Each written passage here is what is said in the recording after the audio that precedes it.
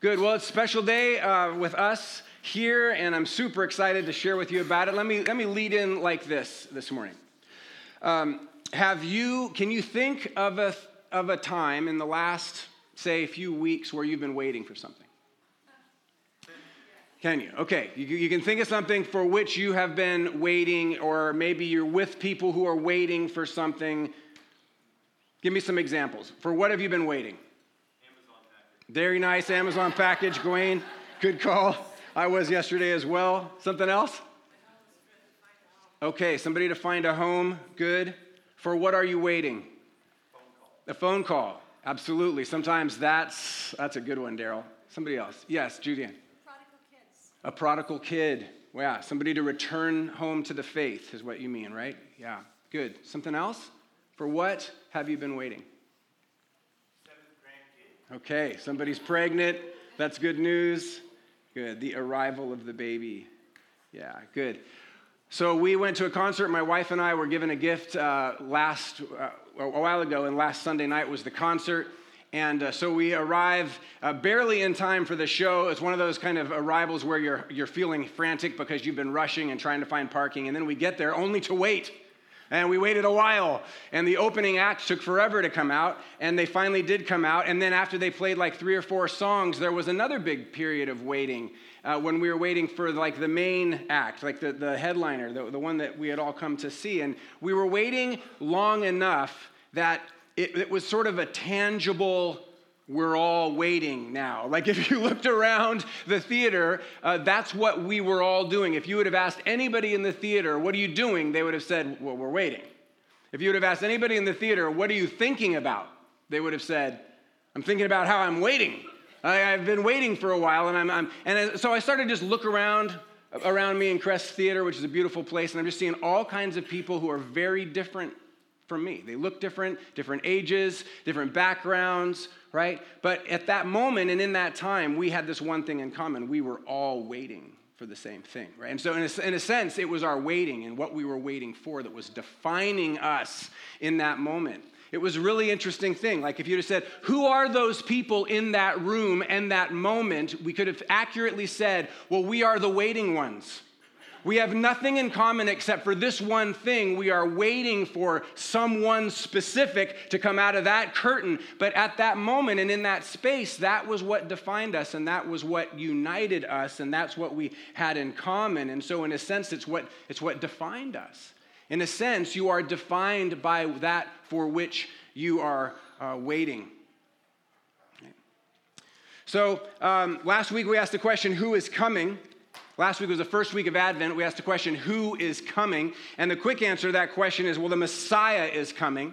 The core conviction of the Christian church is that Jesus of Nazareth is the Messiah. Jesus is the one who is the anointed one of God, the chosen one of God, the long-expected rescuer of the world. So I presented Jesus last week. This is just by way of a little background to where we're headed today. I presented Jesus as the prophet like Moses, as a priest like Aaron, and a king like David. And so the reason that was important is because the dominant messianic expectations or the hopes about the Messiah that were held in common by the Jewish people during the intertestamental period, that's quite a sentence, huh? Between the Old Testament and New Testament, these several hundred years where we're just waiting, were essentially this. Well, the Messiah will be a prophet, or maybe the Messiah is going to be a priest, or maybe the Messiah is going to be a king. And then Jesus comes on the scene, and he fulfills all of those expectations, but not in the way anybody expects him to. And it'd be easy to criticize, but we probably would have missed it as much as anybody, because this is what happens with us as well. We expect Jesus to show up in certain ways.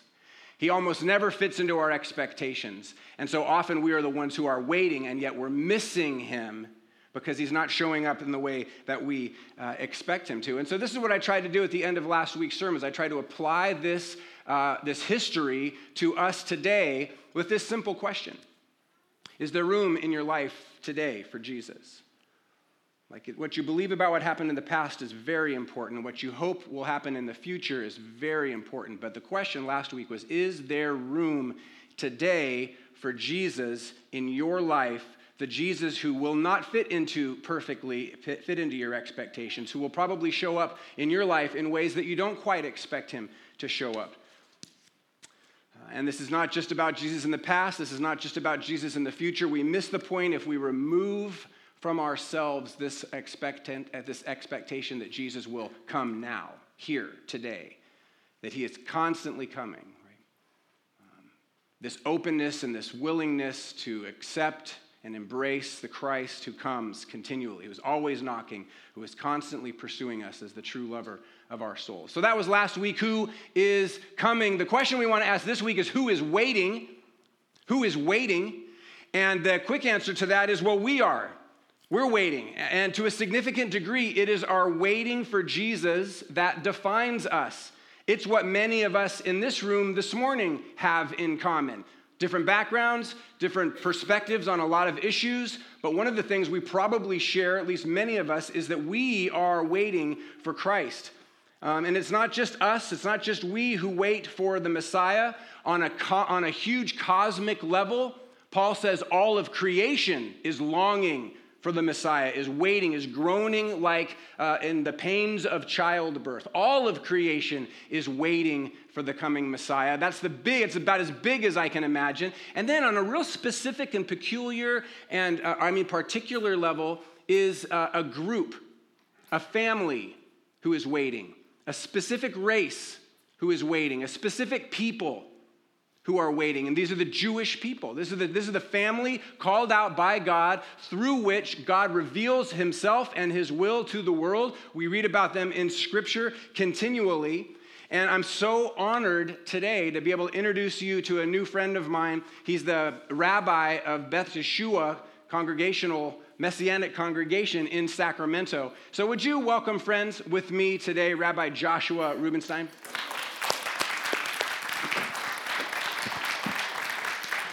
Thank you. Welcome. Thanks. So glad you're here. It's wonderful to be here. Good. I'm going to ask Josh just a couple of questions so you can get to know him just a little bit.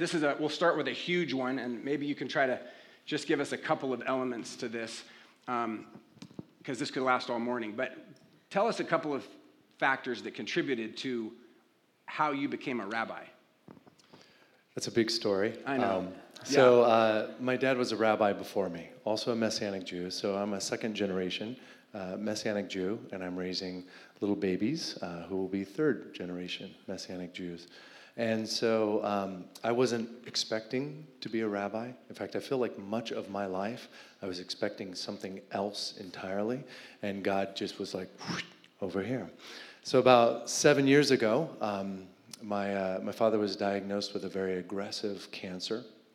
And my wife and I, we were actually on our way to Israel. That's what we thought. We thought that God was calling us to Israel to go and to live among the Jewish people and to love Yeshua, to love Jesus in the midst of our people. And it was my mom, in fact. There she is back there. And she actually took me out into a hospital hall. And she said, "Have you prayed about being the rabbi of Beth Yeshua?" And I said, "I don't need to. I already know what I'm supposed to do." Which you should know better than to say to your mom, because your mom was like, "Really?" And so I felt like she wanted to grab me by the ear and be like, "Well, actually, I think you should pray." And so I prayed, and I really felt like God said, "Yes, I want you to lead Beth Yeshua." Wow. So it was a calling that kind of was dropped on me. I didn't necessarily think of it when I was young. Yeah, good. Great answer. So sometimes I feel like I lead a messy congregation, and you lead a messianic congregation. We're both. Yeah, we're good, both. right? So, and you referred to yourself just now as a Messianic Jew. Yes. Beth Yeshua is a Messianic congregation. Can you explain that? What does that mean? Yeah, so in our community, we have both Jews and Gentiles. So Jewish people ethnically born from Abraham, Isaac, and Jacob. And all of us in love with Jesus, Yeshua, as we often call him, of Nazareth, the Messiah. Turns out not just the Messiah of the Jewish people, but also of the nations, of all, right? And so we actually walk out in our community. Maybe you've read through the book of Romans and Galatians and Ephesians, and you've wondered, what is Paul writing about? Why are there issues between Jews and Gentiles? Like, that makes no sense at all. We live that every week, making a home for Jewish families in our community where they can be faithful to their calling to live as Jews and also faithful to Jesus, the Jewish Messiah. See, it's hard sometimes for Jewish people to have a home within a traditional synagogue and love Jesus there because so much hurt has been done to the Jewish people in the name of Jesus that he is the one bridge too far. You can't believe in Jesus. You could believe in anything else, but not Jesus, right? And sometimes it's also hard for Jewish people to find a home in a church because a church often will say to a Jewish person, you don't really need Jewish identity anymore. You can let all that go. You're redeemed now. You have a new life in Messiah, which is true. And yet there is a calling upon the Jewish people, a prophetic destiny that Paul says was never abrogated. It was never done away with. The gifts and the callings of God are irrevocable. And so the calling for the Jewish people to live faithful covenantal life as Jews and to love Yeshua, to love Jesus in the midst of the Jewish people is a profound one. So we make a home for that, and we also make a home for what we call Messianic Gentiles. There are so many Gentiles who are having this awakening of, did you know Jesus was a Jew? Yeah, right. Yeah. Did you know that the disciples were all Jews? And they come and they have this conversation with me, and I'm like, yes, I did, actually. And so they come and they're like, well, we want to explore what that means. And what does that look like to be a branch growing out of a Jewish root, right? And so we make a home for both in our community. And so Galatians, Ephesians, Book of Romans, chapter 14, that's life for us. Wow, that's great. So good. This is going to be fun. All right, so our challenge together this morning is to explore together what it means to be the waiting ones, what it means to be those who are defined in part, and hopefully increasingly, by that for which we wait, or the one for which we wait. So in a sense, we are the bride waiting for the groom. That's to use a biblical metaphor. The way that Americans typically picture the wedding, which might be helpful, we're like the groom, and we're waiting for the bride, the doors to open up in the back of the church and for the bride to come down. Either way you look at it, whatever kind of cultural background, we are the waiting ones. So let's explore this a bit more deeply. I'll talk about from a New Testament perspective. I'll hand it off to Josh. We'll go back and forth a couple of times, all right? Would you pray that God would really do something beautiful here this morning? Lord, we welcome you as we have already, again, into this place and into our hearts. And I pray that the temperature on our waiting would increase in this moment and as a result of this gathering this morning. In Jesus' name, amen. Amen. All right, so let me kick off with the New Testament. One of the dynamics that we see associated with the idea of waiting in the New Testament. So the New Testament is the writings of and about Jesus, the stories of the life of Jesus, the Gospels, Matthew, Mark, Luke, and John, the letters that are written to the church. We refer to the New Testament this morning. We're talking about pretty much anything after Jesus is born. And one of the associations of waiting that we read about in the New Testament is this sense of being lost. So maybe you could write that down. There's a lostness that sort of is in the fabric of the culture of the New Testament. There's a sense of confusion. There's a lack of direction, a lack of orientation. And it's almost like by this time, people have been waiting for so long that they've almost sort of forgotten what they're waiting for. You get almost the sense that there's a loss of hope, almost like you feel when you feel like you're lost. In the writings of the New Testament, humanity is pictured as lost, as looking to be found. The picture of humanity that we can easily come away with from the New Testament. There's a bunch of adjectives, but one of them is lost and needing to be rescued. So let me give you 3 quick examples of what I'm talking about. The first 2 chapters of Luke's gospel, we read about 2 births. The second chapter is the birth of Christ to Mary. We're pretty familiar with that story. In the first chapter of Luke, we read about the birth of another baby to a couple named Zechariah and Elizabeth. What's interesting about them is that they're so old. And so their baby is going to be John, who becomes John the Baptist. After John the Baptist is born, he plays a critical role in proclaiming who Jesus is. After he's born, Zechariah, that's the father, he prays this, and I'll put this on the screen because it's brief. He declares that what they've been waiting for is finally come. And he says this, to rescue us from the hand, from the hand of our enemies, and to enable us to serve God without fear. So, you get the sense that Zechariah and Elizabeth and their community have been waiting a long time, and now they feel kind of lost, maybe even a little bit afraid in their waiting, so long that when they finally get a sign of God's interaction with humanity, they feel like they're being rescued, okay? It's not just like, well, that was nice of you, God, to sort of interact with. It was like, he hasn't forgotten us. It's been 450 years since a prophet was in the land, right? And so it's the sense of being rescued. Here's a second example of humanity feeling lost. In one of the early stories of John's gospel, he's calling disciples to himself. He's calling people to follow him.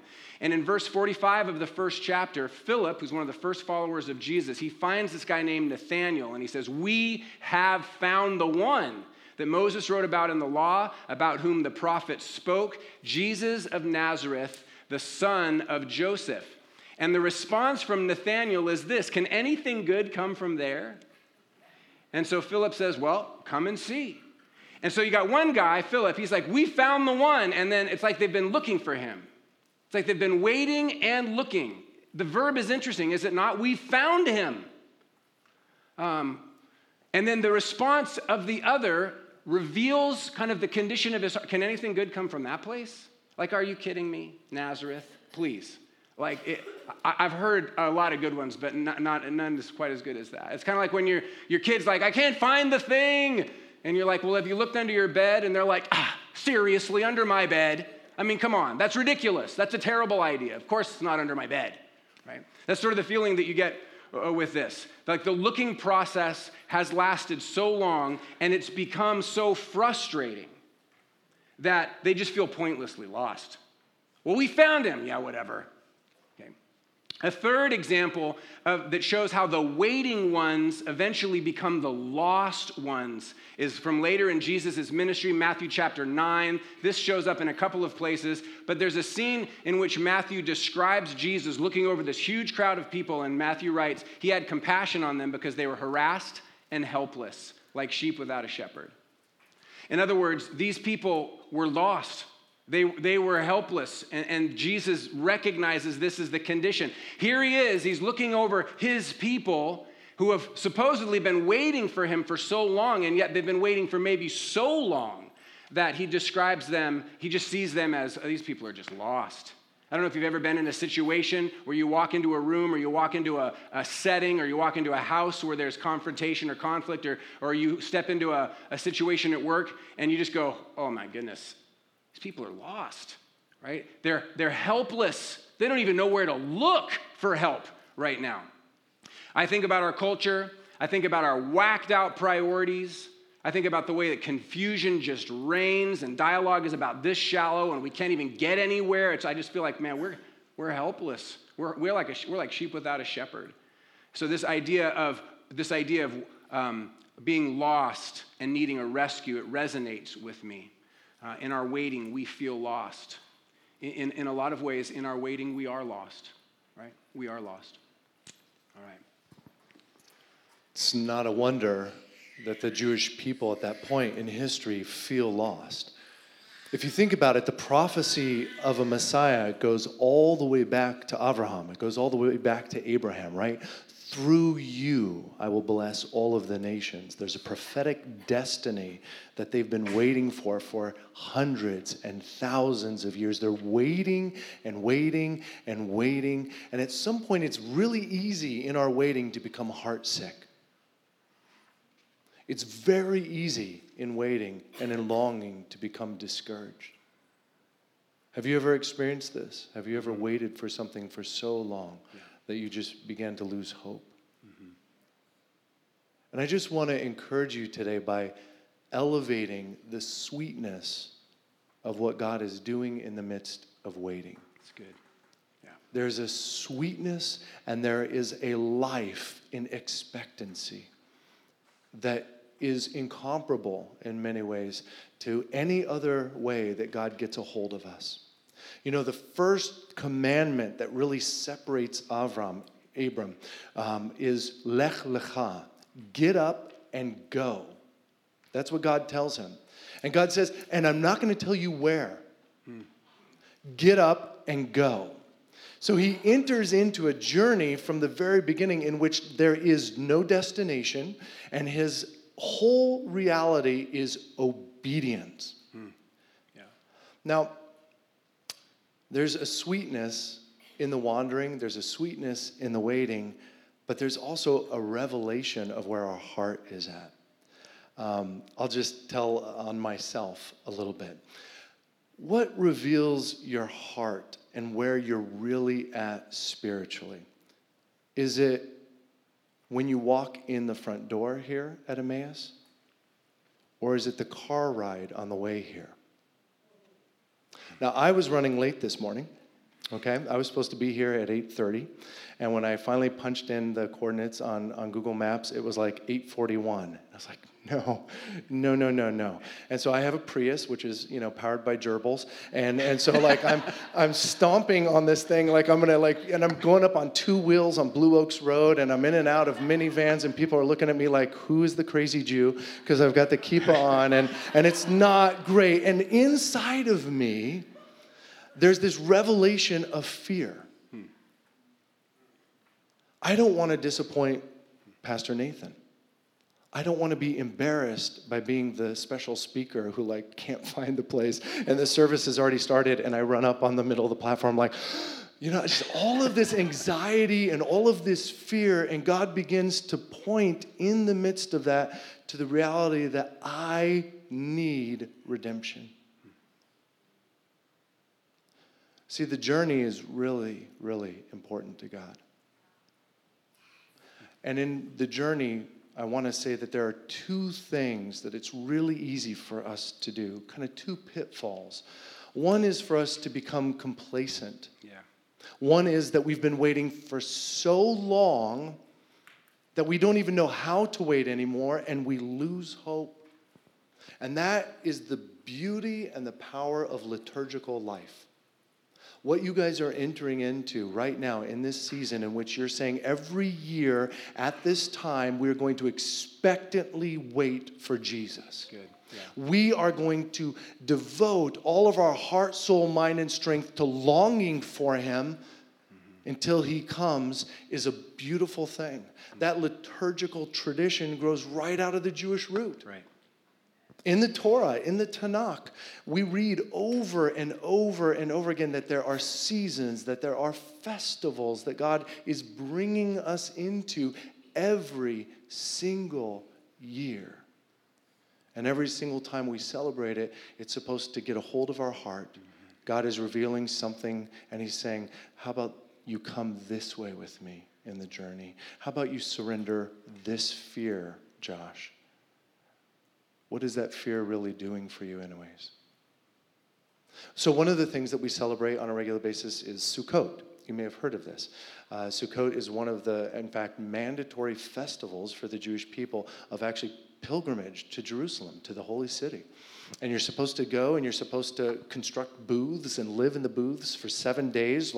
It's supposed to be, pretty rustic. You're not supposed to have power and stuff, although a lot of people build booths and then run an extension cord out to it, and they got couches and space heaters and stuff. Some people have really fancy booths, but I think of it more as a tent. Now, the sweetness of this commandment is that every year as we celebrate this and we live in booths for 7 days, that it's not a punishment. It's not God saying, look how you blew it in the past. Look at all of this, that you've built up, and look how fancy your life has become. No, it's actually a sweetness of remembering that all you need is God. Whatever you have filled your life with, all you need is God. A tent and God. And so I just want to encourage you as you guys are living liturgical life. And I just want to encourage you even to explore the liturgy of your Jewish root, because it's yours. It's yours to explore. And this liturgy that you're involved in right now, this continual reminding and this expectant hope for Messiah is a powerful, powerful thing. And it will shake you out of complacency. It will surround you with other people whose hearts are turned in the right direction. And that complacency that we can so easily fall into will be broken every single year as you come together and you sing songs of longing. Emmanuel, God with us. There will be a day when you'll go up to Jerusalem too. Did you know Sukkot is for the nations also? It actually says this. It's in one of the prophecies. Let me just read it if I can find that prophecy in my notes. Yeah. It says this in Zechariah 14:16, and this is after some cataclysmic events, and it says, "Then the survivors from all of the nations that have attacked Jerusalem will go up year after year to worship the King, the Lord Almighty, and to celebrate the festival of tabernacles." We're going to go to Jerusalem together, you and I. Did you know that? And we're going to do Jew stuff together. It's going to be super fun. And I'm going to introduce Pastor Nathan to Rabbi Nathan, my homie, and we're all going to hang out. Nice. And maybe Yeshua, maybe Jesus will come by our tent and hang out with us. It'll be really amazing. And then the second thing I just want to encourage you toward is that the rabbis teach that this time of wandering for the Jewish people, when they came out of slavery and they went towards the promised land, and their hearts were not ready to be in the promised land because they still had a slave heart. God, it was essentially as if God's driving them in the minivan to church, and everybody is a hot mess. Everyone is screaming. There's rebellion. Somebody jumps out a window at a stop sign, and there's a fire suddenly. Are you kidding me? And a golden calf. It's like, what? We are on the way to church. Are you kidding?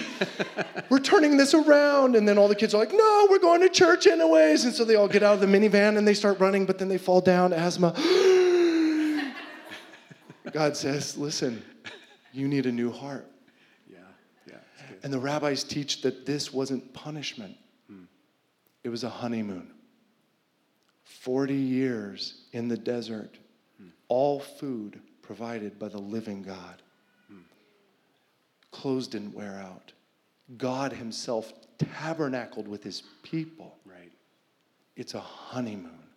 And so there should be an expectancy and a longing, even in the midst of your journey, that God is not just waiting someday to reveal himself to you in the heavenlies, that journey is actually very important to him. And he's honeymooning with you right there where you are. God doesn't expose our heart to blast us. He exposes our heart to heal us. He exposes our heart so that he can say, do you really want to carry that? During this season, I just encourage you, if God gets a hold of your heart in that way, there may be a new surrender for you. Maybe you need to surrender fears or expectations, or you've become discouraged. And I'd encourage you to surrender as you lean into this time of longing together as a community. So good. Thanks. So good. A second dynamic from the New Testament that comes along with this idea of waiting is it's almost too mild to use the word waiting. It's longing.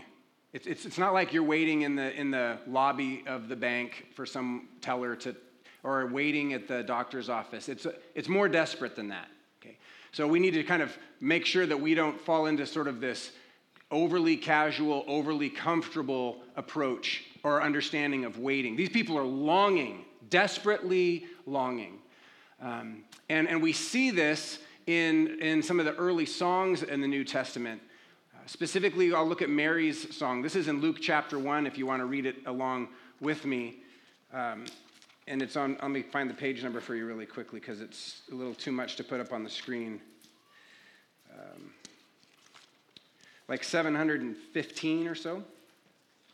So Mary, the mother of Jesus, receives the news that she's going to carry, not just that the Messiah is coming, but she's going to carry the Messiah. And one of the ways she responds to this news is with this song. And this is what she sings. This is in the first chapter of Luke, starting with verse 47. She sings, "My soul glorifies the Lord. My spirit rejoices in God, my Savior. He has been mindful of the humble state of his servant. From now on, all generations will call me blessed. For the Mighty One has done great things for me. Holy is his name. His mercy extends to those who fear him from generation to generation. He has performed mighty deeds with his arm. He has scattered those who are proud in their inmost thoughts. Now listen specifically to what it is for which she is longing. Okay. What has been exposed, to use Joshua's, what has been exposed in her time of waiting? What has been revealed about the condition of her heart? Well, probably a lot of things, but one of them is for this dramatic reversal of the injustice that she's experienced and her people have experienced. Look at verse 52. She is praising God, saying, He has brought down rulers from their thrones, but has lifted up the humble. He has filled the hungry with good things, but has sent the rich away empty. He has helped his servant Israel, remembering to be merciful to Abraham and his descendants forever, just as he promised our ancestors. So what she's longing for is salvation. What she's longing for is it's not that the rich are inherently bad. It's that in her context, the rich have become rich on the backs of the servant class of the slave race of the Jews. And so she is longing for this restoration of this absolute oppression that has defined their experience for so long. So we hear Mary longing not just for the coming of the Messiah, but more specifically for restoration, for justice. She's longing for justice. She's longing for those who have been oppressed to be freed. She's longing for those who have been pushed to starvation to finally be filled with good things. She's been waiting for so long, and in her context, being one of the waiting ones has meant that she has been longing for the violent and the oppressing forces in her life to be brought down and for the humble to finally be lifted up. It's like, will all this wrong stuff ever be made right? That's what she's longing for. And as I look around us today and I hear the news, this, friends, this sounds like the kind of waiting that is happening in much of our country, in much of the world. Oh, it's way too mild to call it waiting. It's longing. This is so wrong. This is so broken. When will somebody come and do something about this? In other words, it's not just this mild, tame, cozy little Christmas story. Of course that doesn't move us because we're longing for justice in areas where there has been oppression. We're longing for peace where there's been violence, right? And this is what they are longing for. And this is the kind of waiting that I want. This is the kind of thing that I want to characterize my waiting. If my expectation of the Messiah does not come with some sense that broken things will be made right, I'm missing the point, okay? It's become way too personal and self-serving. No, my expectation, my waiting in this season should be marked with longing, and specifically it should be longing for restoration of broken things. It should be longing for justice in areas where there is no justice. All right, brother, why don't you take some? Longing and heart desire like that. Have you noticed how often people in the scriptures break into songs? Mm-hmm. And it's really interesting. Like I'm a worshiper. I really love worship. It's a big part of in fact, why I thought God didn't want me to be a rabbi was like I was the worship guy, right? You know, I was the one that like I just want to sing love songs to Jesus all day. And I think God was like, I could use that. That's cool. Have you ever broken into song when Amazon delivers that package? There we go. Probably Blaine. not. There's Probably the challenge. No. I want to hear it. So I just, it's interesting. Shelley, record him next kids, time. My kids were longing for a dog for a long time, right? And we were renting a home, and we could not have a dog. And so, it was almost like this prophecy. One day, we will move into a home, and there will be a fuzzy creature with 4 legs. And, it was like, and so like our kids knew that the moment that we actually moved in, so we moved into our home, and like one of the very first conversations was, it's DOG time. Let's go. Let's do this, right? We got a dog, a sweet little fuzzy thing. Her name is Izzy. our children wrote love songs. I kid you not, love songs about Izzy. Izzy, we love you. Just like, we love you so, you're so fuzzy and cute. And your tongue is pink. It's amazing. We love you. You know, it's just like, and as a dad, I'm just like, oh, I finally did something right. And it's that sense of like, have you ever loved something so much that you just needed to break into song? It's what I love actually about Rabbi Shaul, is what we call him Paul. Paul in the book of Romans breaks into song. Did you know that? He's writing about the mystery of the reality of what is happening to the Jewish people right now, which is God has allowed a blindness in the eyes of my Jewish people and a deafness in our ears until the fullness of the nations comes in. And rather than be angry at God, Paul breaks into song and he says, who can know the thoughts of God? Because that would not be my longing. My longing for my people is that every eye would see that Jesus is the Jewish Messiah, and that their hearts would be made alive, and we would see the restoration of all things in our lifetime. But God is God, and I am not. And there are two ways to encounter the absolute reality of God. One is to fight and to kick against it, and the other is to break into song. Moses, Exodus 15. I think we were at page 715, and we're going to go way back. Yeah, we're going to go to page 15, and we're going to read it in the original Hebrew. I'm just kidding. We're not page.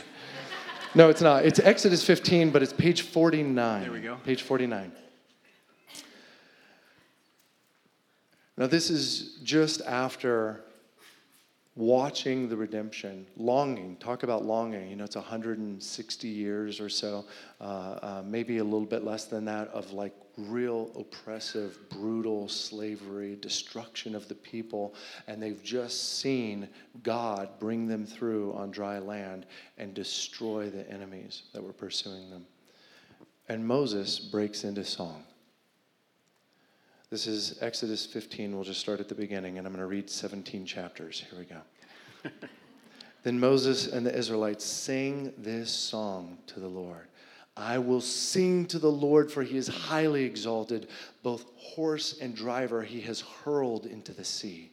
The Lord is my strength. He is my defense. He has become my salvation. He is my God, and I will praise him, my Father's God, and I will exalt him. We actually sing this song almost word for word every single Passover. I will sing unto the Lord, for he has triumphed gloriously, the horse and rider thrown into the sea. And we just, like, after a while, it's almost like a kind of like country, I will sing unto the Lord. And it's just, everybody's dancing after, whoa! And we're just screaming to the Lord.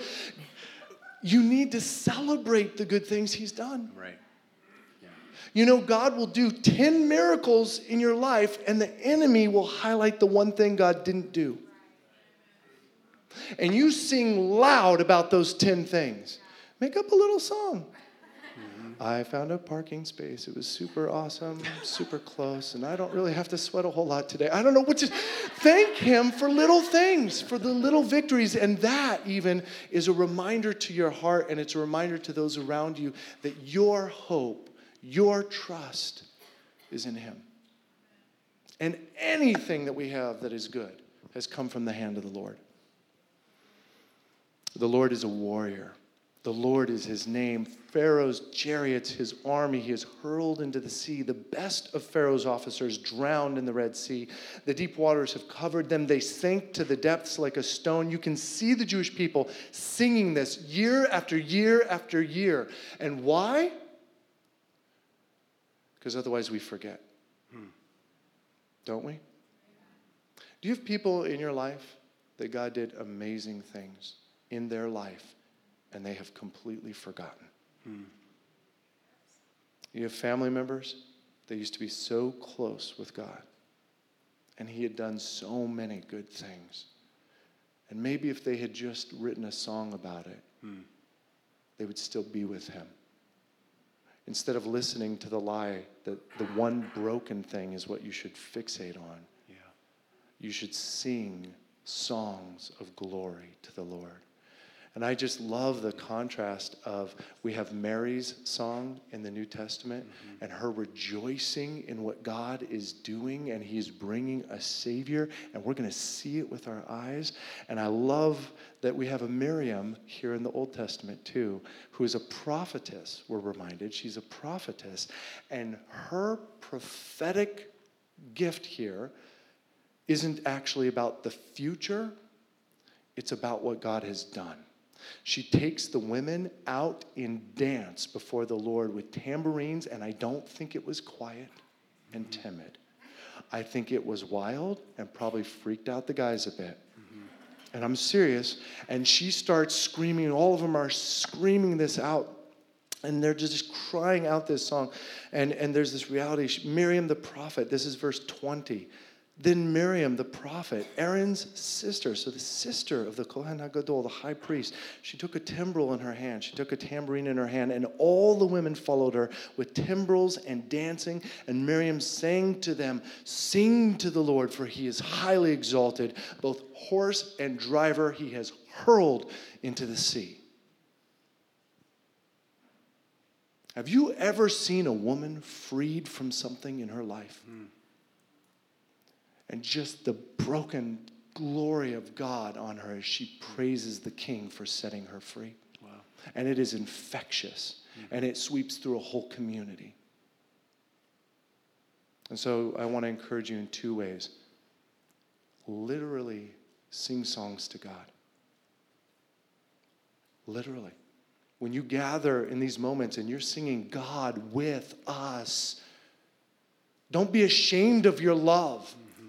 Remember the good things he has done for you. And sing it loud. The world will sing the most horrible songs really loud. Glorifying drugs and sex and just lust of every kind. And then we're like really timid, like, yes, Jesus loves me. No! Yes, Jesus loves me. Right. And he loves you. And he set me free. And we begin to sing like that with that kind of passion and live lives where we're just like our life is a song of appreciation of what God has done. And every year at this time, we don't just remember God coming to be with us, but all of the things he has done this year where he has been Emmanuel, God with you. Make a list. Make it into a song.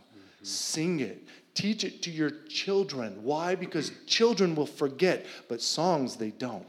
Boom, deep into the heart. Right. Why do you think the enemy writes these horrible songs? Because it gets into the hearts of people. It begins to transform the spiritual reality and fabric of who a person is. So sing songs. We actually sing part of this every single Shabbat. Mika mocha beli madonai. Mika mocha neda bakodesh, norata hilot, o sefele, o sefele. This is from Moses' song. Who among the gods is like you, Lord? There are all these false gods in the world, and they are a joke compared to our God.